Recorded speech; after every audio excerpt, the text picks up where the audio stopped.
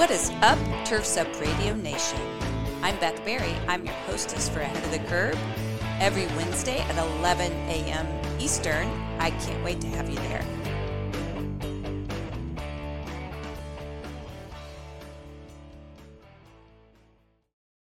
Oh my gosh, this is an exciting Wednesday. Welcome to Wednesday. I'm your hostess, Beth Berry, here on Ahead of the Curb. Your industry, your station, Turf's Up Radio. I get asked all of the time because this show is about technology and what's new and exciting. Beth, what is the very best weed control that I can use? And it's open-ended because I can tell you nobody reads labels. But my guest today is Aaron Hathaway from Nufarm, and we are going to talk about a product that has been hyped for years. This is a non-2,4-D forerunner, and it's really landing this week at an advanced turf solution dealer, and we can get it to you, my dear listeners, right away. Aaron, for those in Turf's Up Radio Nation that aren't familiar with your background, give us the elevator pitch on Aaron. Sure. Thanks, Beth. So I've been in, long time now, as I think back on the years. I've been in turf for over 20 years, Holy and I cow. started as a researcher at Michigan State University, and it just kind of happened by accident. I was going to school to be a teacher, and I was working summers at this turf farm over there at MSU, and things happened, and I ended up going to grad school at MSU, and even after grad school, stayed on and was doing mostly weed research at the turf farm over there. And so I did research at MSU for about 19 years. And then 4.5 years ago, I started with Nufarm as a tech services manager. And so, like I said, most of my background is weed research, doing a lot of weed control, weed management, cultural practice. Continue to do a lot of PGR work, some of which can be used as herbicides as well as kind of herbicides. So anyway, a lot around herbicide use, a lot around weed control and turf systems. That's a crazy cool background. But when you were there doing research, could you have gone down other paths like medical? You were going to be a teacher. I assume you were going to maybe teach science. Why did you choose turf research? Yeah, so it's funny. I don't really know. I don't know that I chose it. It kind of chose me. And so I happen to know somebody who, it's a guy by the name of Ron Calhoun, and he was at Michigan State for a long time as well. And I would call him my professional mentor. So he kind of got me involved. I had gone to church with Ron a little bit, and so I ended up kind of just working summers. It was a summer job while I was even in high school, and so I got interested in it. And I don't know, that was kind of it. I didn't really choose it. I was looking for a teaching job. I was going to teach English. I was a English major, math minor. I was going to teach English and math, and I was looking for a job and wasn't finding one right away. And he said, "Hey, you should go to grad school." So I went to grad school, and that was it. After that, there was no turning back. Did you ever teach at all? I did my student teaching, and then I did some substitute teaching, and that's it. Same. I was going to be a teacher, and as soon as in the old days, because I'm old, Aaron, you weren't allowed to student teach until the very end, right? You'd gone to school for 3.5 years, and I did not like it. This was a bad model, and I was going to teach history, so I was 21 at the time, and these were high school seniors at an inner city school in Indianapolis, and I was really having trouble gaining command of the room, let's say. And at the same time, I was working part-time at ChemLaw, and I'm like, this lawn care thing is a lot more fun than teaching, sadly, because we need more cool teachers. Okay, quick question before we get started on herbicides. But over the time you were doing research, let's just take the Midwest, Michigan, Indiana, Ohio, for example. Were the types of weeds that were typically found in residential properties, did that change, or has that remained constant over the years? A lot of them have remained constant, but I do see new weeds that I've just never seen before pop up, or they come further north. One example of that is goosegrass. I can tell you that I used to do this. I used to teach a class. So weed management and turf systems. I taught a class, and a part of that class was weed ID. Weed ID, now that we have technology and so many websites with different weeds, and it's on our phones, we can easily take a photo and ID weeds. I taught a big part of the class was weed ID, and so I would go around campus looking for weeds to pot so that I had them over the winter so that I could teach weed ID. And so I know which weeds were always difficult to find because they just weren't in Michigan. And one of those was goosegrass. So that's one example of one that I didn't see for a long time. I had to go to a very specific site, find it, harvest it, and put it in these pots. And then now I see goosegrass all over the place in Michigan. It's not a huge problem, and I'll say yet, but I see it way more often than I used to. And so, yeah, I think the weeds that you find, they move further north or they move further south. And so we start to see weeds that we didn't see before. But all the major culprits, wild violet, ground ivy, yellow nutsedge, white clover, all the ones that I hear people complaining about the most, crabgrass, those ones are pretty constant. Those ones are ubiquitous throughout most lawns in Michigan and in the north, or the Midwest, I guess I should say. Interesting. And have there been any new discoveries? Like, occasionally we'll find a new animal here. Have there been any new weeds named?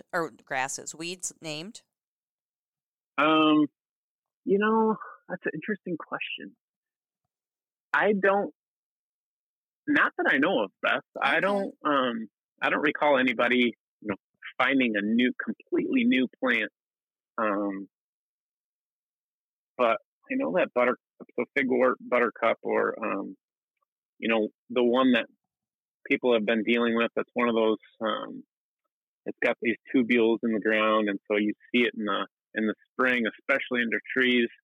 I know that it's not a new discovery, but that's just another example of one that I never heard anything about, and now it's absolutely everywhere, and it's really, really difficult to control. Interesting. Very, very interesting. So in the time you've been in this industry, tell me about the biggest breakthroughs in herbicides. Like, can you kind of put them on a timeline and tell us how those emerged? Yeah. So for me, it's really easy to answer that question because every new thing is, it's shiny, it's new, it's fun to research. And so any new active ingredient that came out was always really exciting. And I know that in my time, quinclorac came out. It was new. It was a brand new. And quinclorac was really cool because you not only had post-emergence control of crabgrass, which we had a claim extra for noxaprop for that, but quinclorac, you could tank mix with all these different active ingredients. For noxaprop, you cannot just go around and tank mix it with anything you want. And so quinclorac was post-emergence crabgrass, and you also got broadleaf weed activity from it as well. So quinclorac was one that was in my lifetime that was really exciting and new. What year was quinclorac? It was, maybe early 2000s. The years all go together, don't they? Right, yeah. Early 2000s, I'm thinking. I'm not sure exactly when it came out, but I'm sure I was doing research with it before it was put on the market. Very cool. That's one we like. Yeah. So that's one, and then it's an exciting breakthrough. You find something that we didn't have, now we do have, and you find out all these different ways to use it. You find out all these different ways to mix it with herbicides. You find all its strengths, you find all its weaknesses, and so we did all that, I feel like. And then there is, for me, it's the PPOs, I guess I would say, are kind of fun and exciting as well because they're different. Now, talk to me like I'm a fifth grader, as Michael Scott would say. PPO. Yeah. So they're protax inhibitors, and these are active ingredients like carfentrazone, which is in speed zone. Yep. Flumioxazin, which we have in Sure Power. Sulfentrazone, which is in Forerunner, which we'll talk about. And then pyriflufen, which is in 4-Speed XP. And these are all membrane disruptors. So they contact the membrane of the plant. They break down the cuticle of the plant. And what they can help, they can certainly on their own kill some plants, especially some of the annuals that have just germinated and they don't have much of a cuticle. You can spray something like carfentrazone plants, and it could kill it on its own. But the way we use them is really fun, at least in my estimation. The way we use products like carfentrazone, pyriflufen, and even flumioxazine to some degree in one herbicide in SurePower is we put a dash of them in some of our herbicides. We just throw it in there. So Speed Zone's an example of this, a 3-way plus carfentrazone. You put a dash in there, and it helps to break down the cuticle of the plant, and you actually can get more uptake of some of the other active ingredients because that cuticle does a lot of things to kind of repel some of the herbicides. And so these PPOs are different in that way because we're not using them really as a standalone herbicide. We're almost using them almost as an adjuvant to some degree. I did not know that. This is very exciting to me. So PPO again stands for? It's protoporphyrinogen oxidase. So most people just say Protox inhibitors. Protox inhibitors. That is crazy. I love that. So the reason I love talking about weed control is because when I was the director of customer service at Scott's Miracle-Gro, we would relentlessly examine service call data. This was back when gas cost a normal amount of money, but we would talk about how much it cost us as the second biggest lawn care company in the world to run a service call for weeds. And as you can imagine, it's astronomical. Today, it's around $78 for a company to go out and do a free service call. And that's the gas, the labor, the materials that might be needed on an average size U.S. home, and the opportunity cost, right? So you're not out treating a lawn that you could charge for during that time.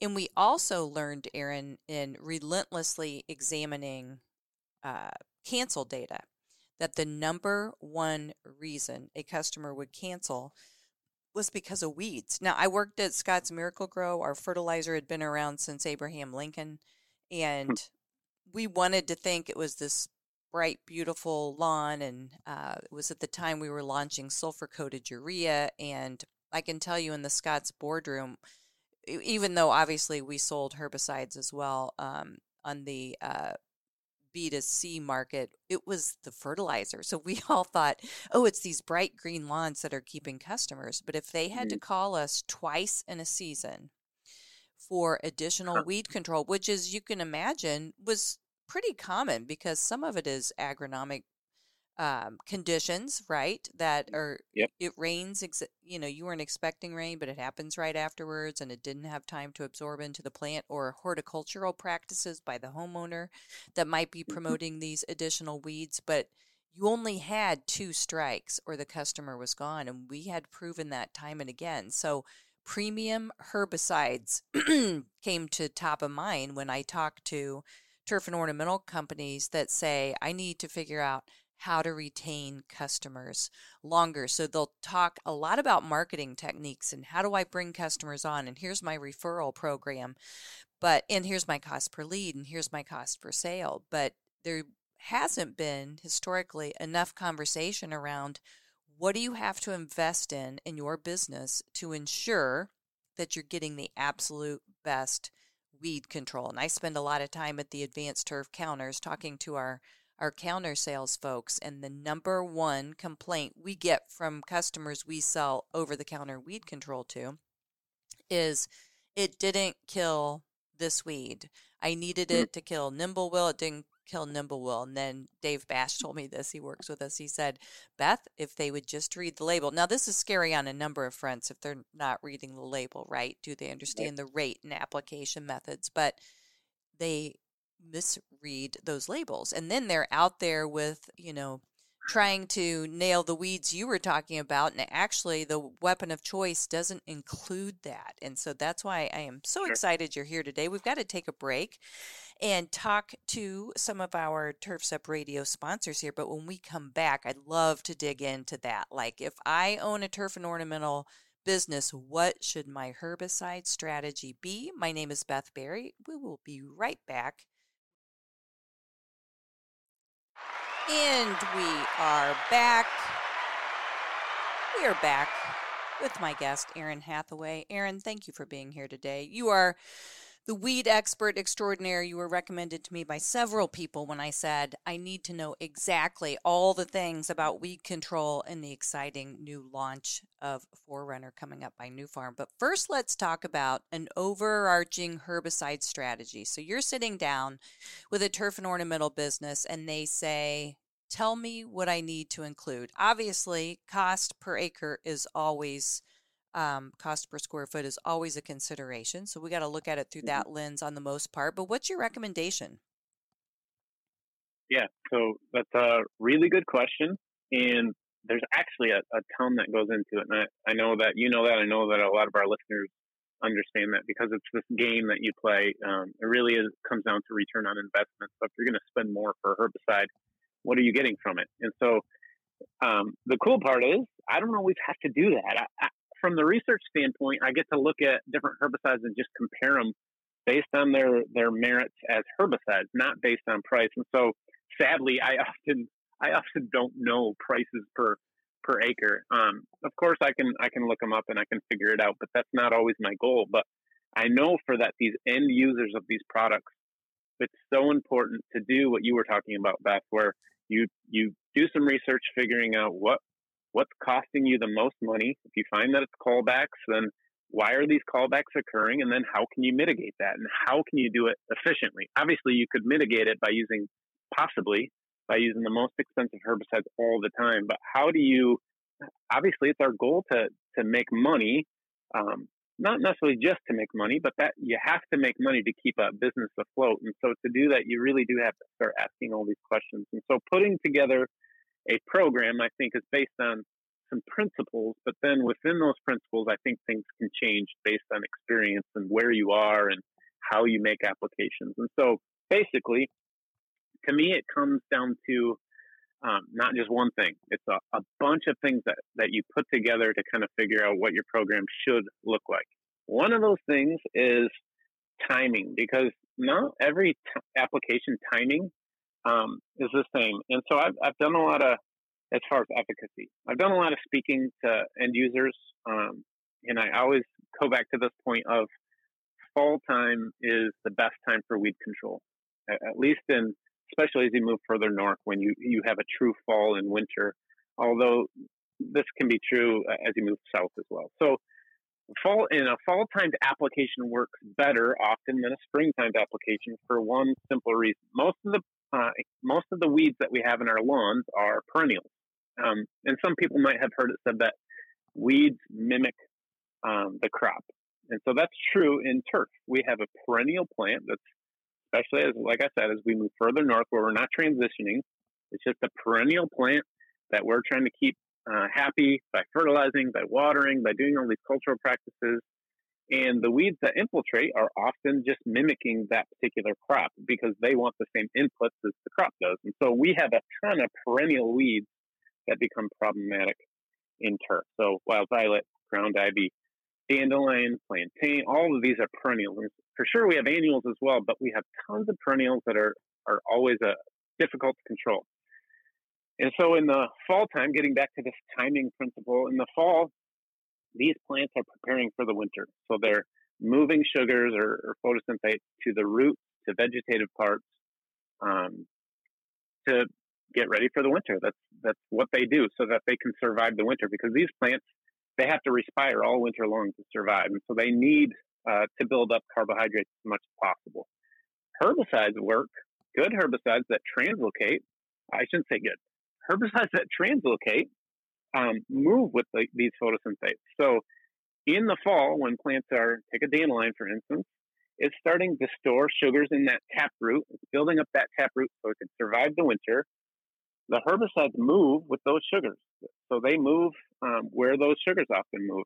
And so a fall-timed herbicide often works much better than a spring-timed herbicide, because in the spring, the opposite is happening. They just went through the winter. Now they don't have really much foliage, if at all, any foliage, and they have to push up as much foliage as possible so that they can start photosyntheting again after the winter. And that means all that active ingredient is moving above the ground. And so we actually, in the spring, we see more activity when we make a herbicide application, but often we get very little movement below the ground to the taproot of a dandelion, for instance, and often we get less control. And dandelion is often not on that list of difficult weeds to control for people because we see so much, I always call it fireworks. We see all this death and the mayhem above the ground in the spring, but that taproot often pushes up new foliage later in the summer or later in the spring. And so this whole concept of timing of herbicides, I think, is the one main driver of making decisions. And this is what I mean by that.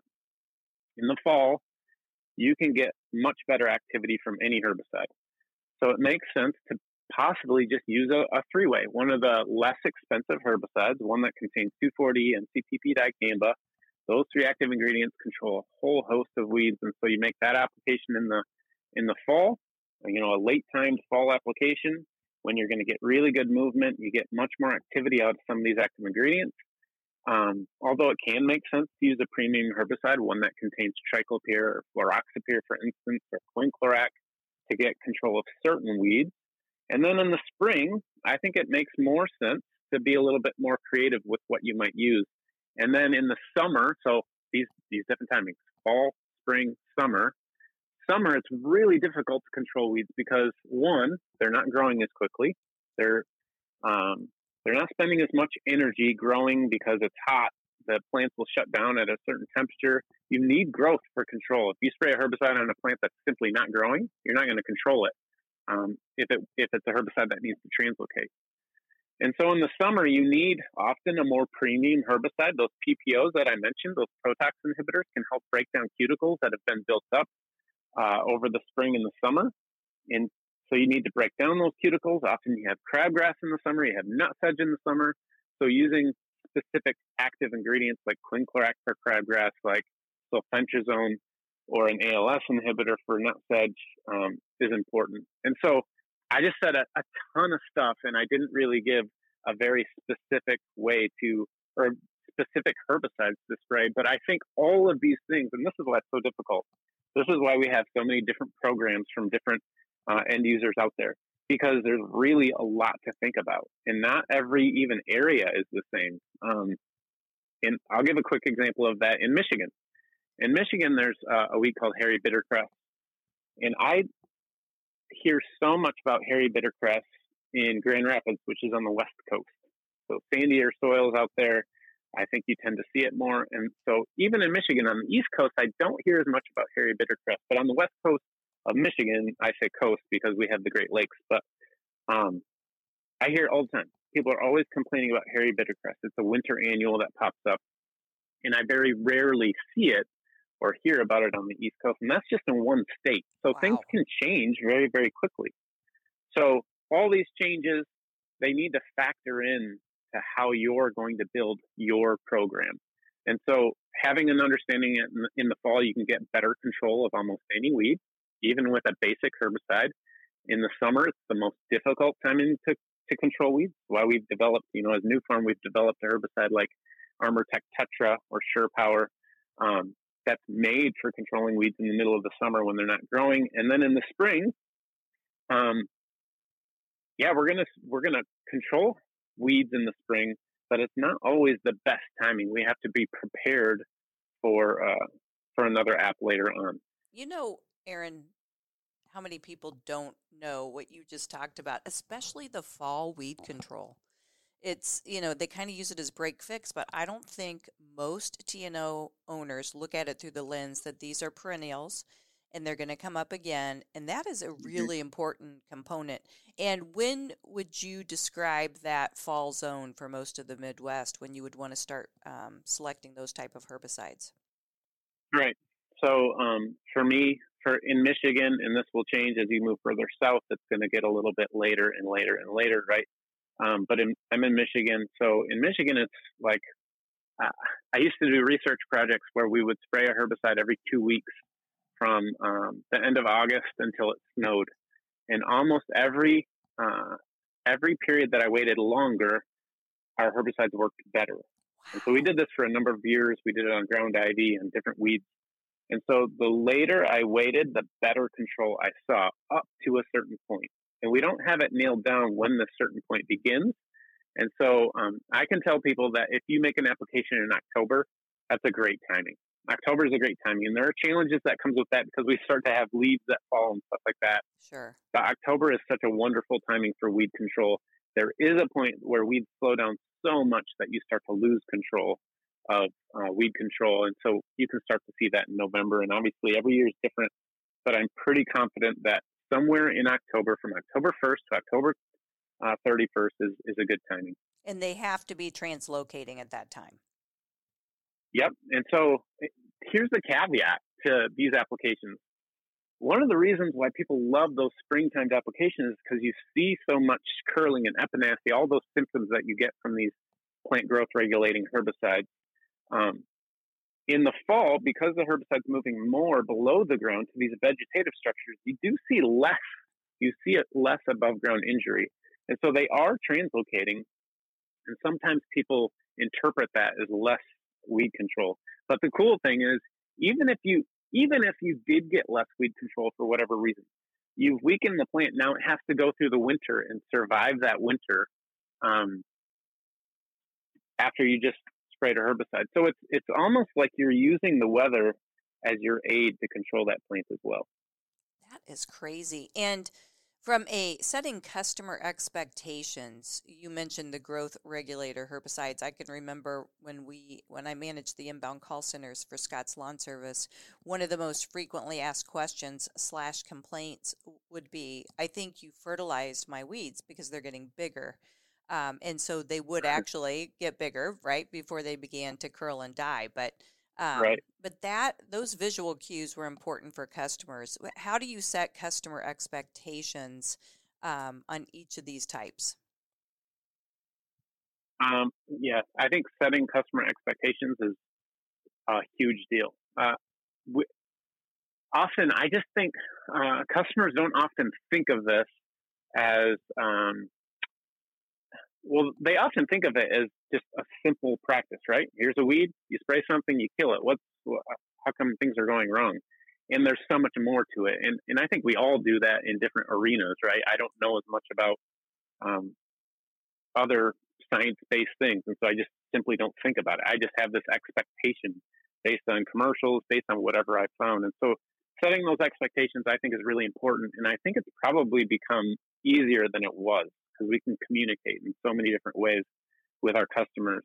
And so I know, you can take mesotrione or tenacity, for instance. It's a herbicide that's going to turn the plant white. And I know that's a symptom that seems, there's something about the color white in a plant that's so unnatural that it turns off a customer often, right? And so a simple communication of what's going to happen, right, or the chances you're like, if there's, I always tell people this one, you run into a backyard full of wild violet, you should set the customer's expectation as, we are not going to get excellent control from this one application. I want to assure you that I understand that I'm going to make an application now. It's not great. Say it's the summer. Not a great timing. I am going to apply. We're going to set it back, but I'm going to come back in the fall and I'm going to make another better timed application. And this is a weed that's really difficult to control. And it's really going to take this program to make it disappear. And so setting that expectation is a really simple thing to do, but I do think it's really, really important. And so when it comes to symptoms, like you said, I don't know, people like information. People like to learn new things. So even sharing with people the difference between the springtime, you're going to see a lot of curling, twisting. These dandelions have big tap roots. They have a tendency to come back, whatever the case may be, and give people information that they can read. They can choose to read. Maybe they won't. But I've found that there are tons of homeowners, because I get calls from them all the time, who are really, really interested in just making their lawns look nicer, look healthier. They just absolutely love everything about it. And so there's a lot out there that I think heed the information that's given to them. And what have you lost if you've given it to them and they haven't heeded it? I used to argue this point incessantly. I would want to share with our customers, we invest in premium herbicides that include sulfentrazone and then maybe even the cuticle conversation that you talked about. Do most homeowners need to know that? No. But do I want to know that maybe I'm paying $5 more an application than I was with a national provider because you've invested in this type of weed control. I think it's important that when you're adopting these strategies that you pass that along to your consumers so they know that you're doing that. 100%. And I think it goes a long way to tell people we are seeking to be efficient. I don't just want to spray something and get your money for that application and then come back and spray something else, get your money again without thinking about it. And telling people that you've put thought into this, that you have some expertise in this, makes you an expert in their eyes instead of somebody who just runs around with a tank full of herbicides and sprays. It makes you somebody who shares thoughts that people can then hear those thoughts, understand them, and then start to relate to you and start to relate to those thoughts in some way. So I agree. I think I don't think it's a bad thing. I'm sure there are some cases in where people don't want to hear it. They just want you to do your job. Just make the weeds go away.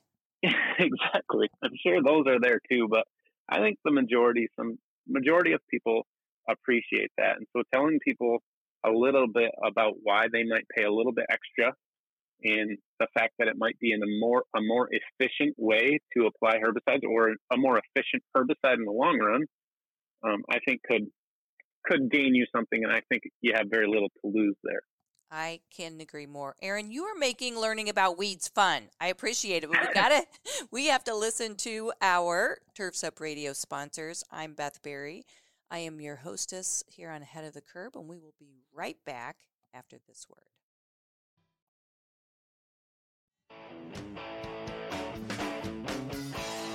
What is up, Turf's Up Radio Nation? I'm Beth Berry. I'm your hostess for Ahead of the Curb. Every Wednesday at 11 a.m. Eastern. I can't wait to have you there.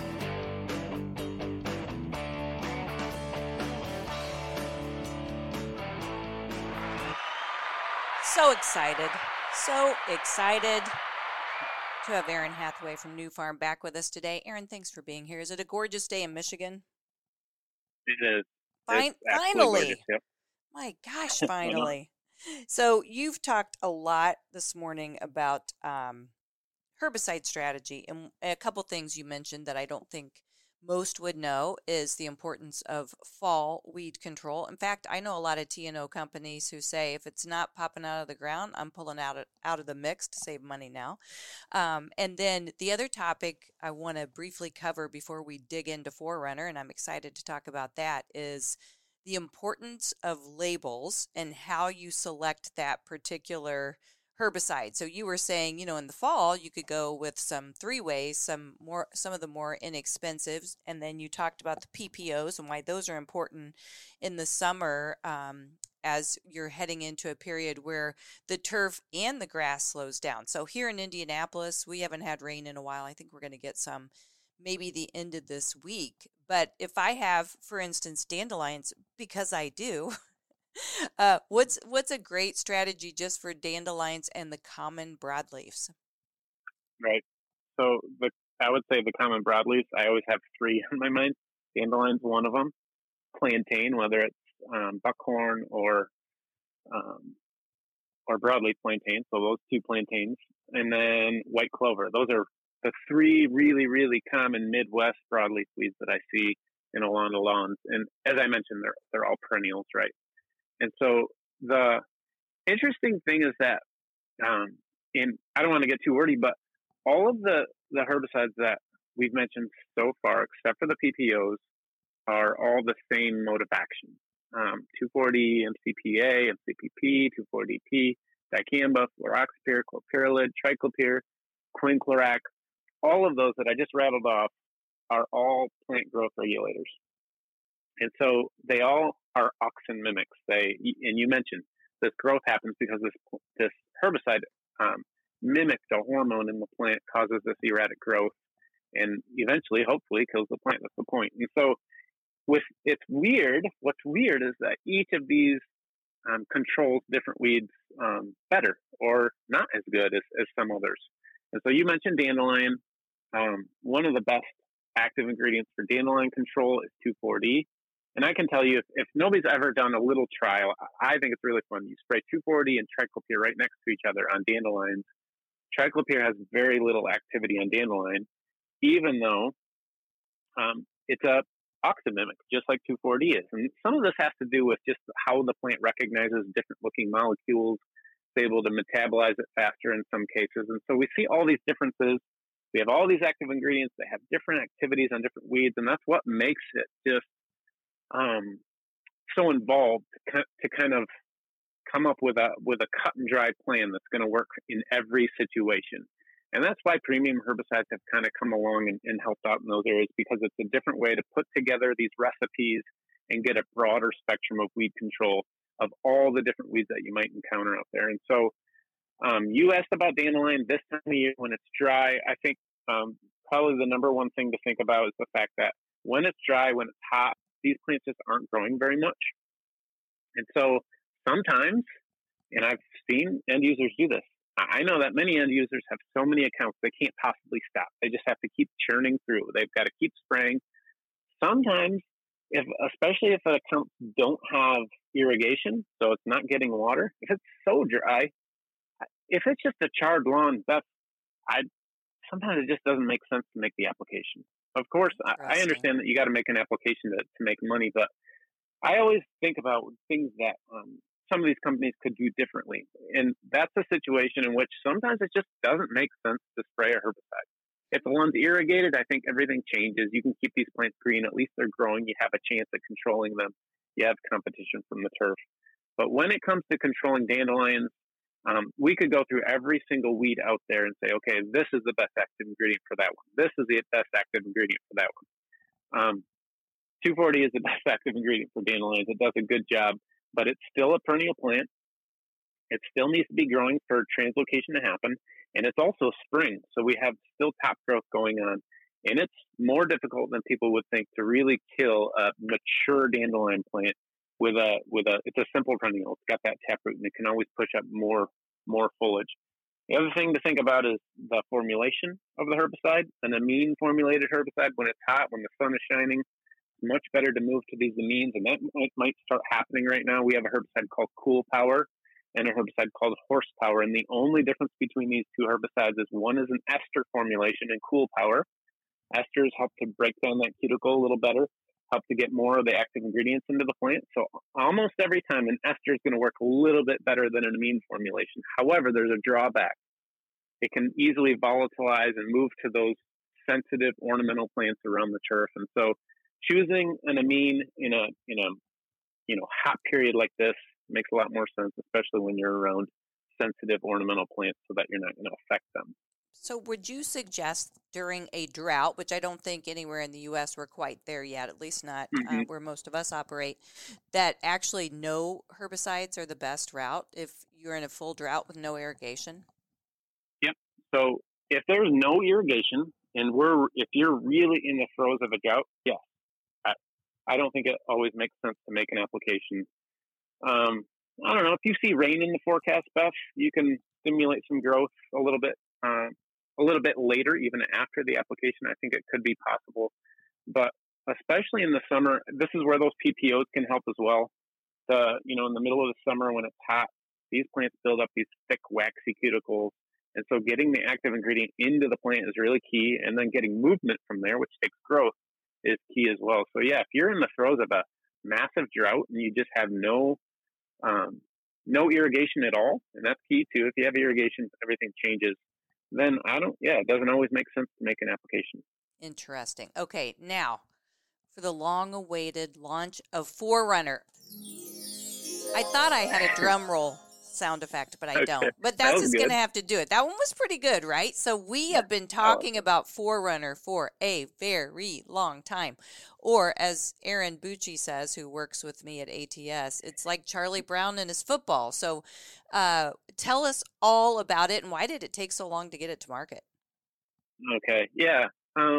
We're excited about Forerunner too, and I'll start with the painful part. The reason it took so long to get it to market, the EPA is a busy place. They were down many people, and so getting products through EPA has been a little bit slower lately.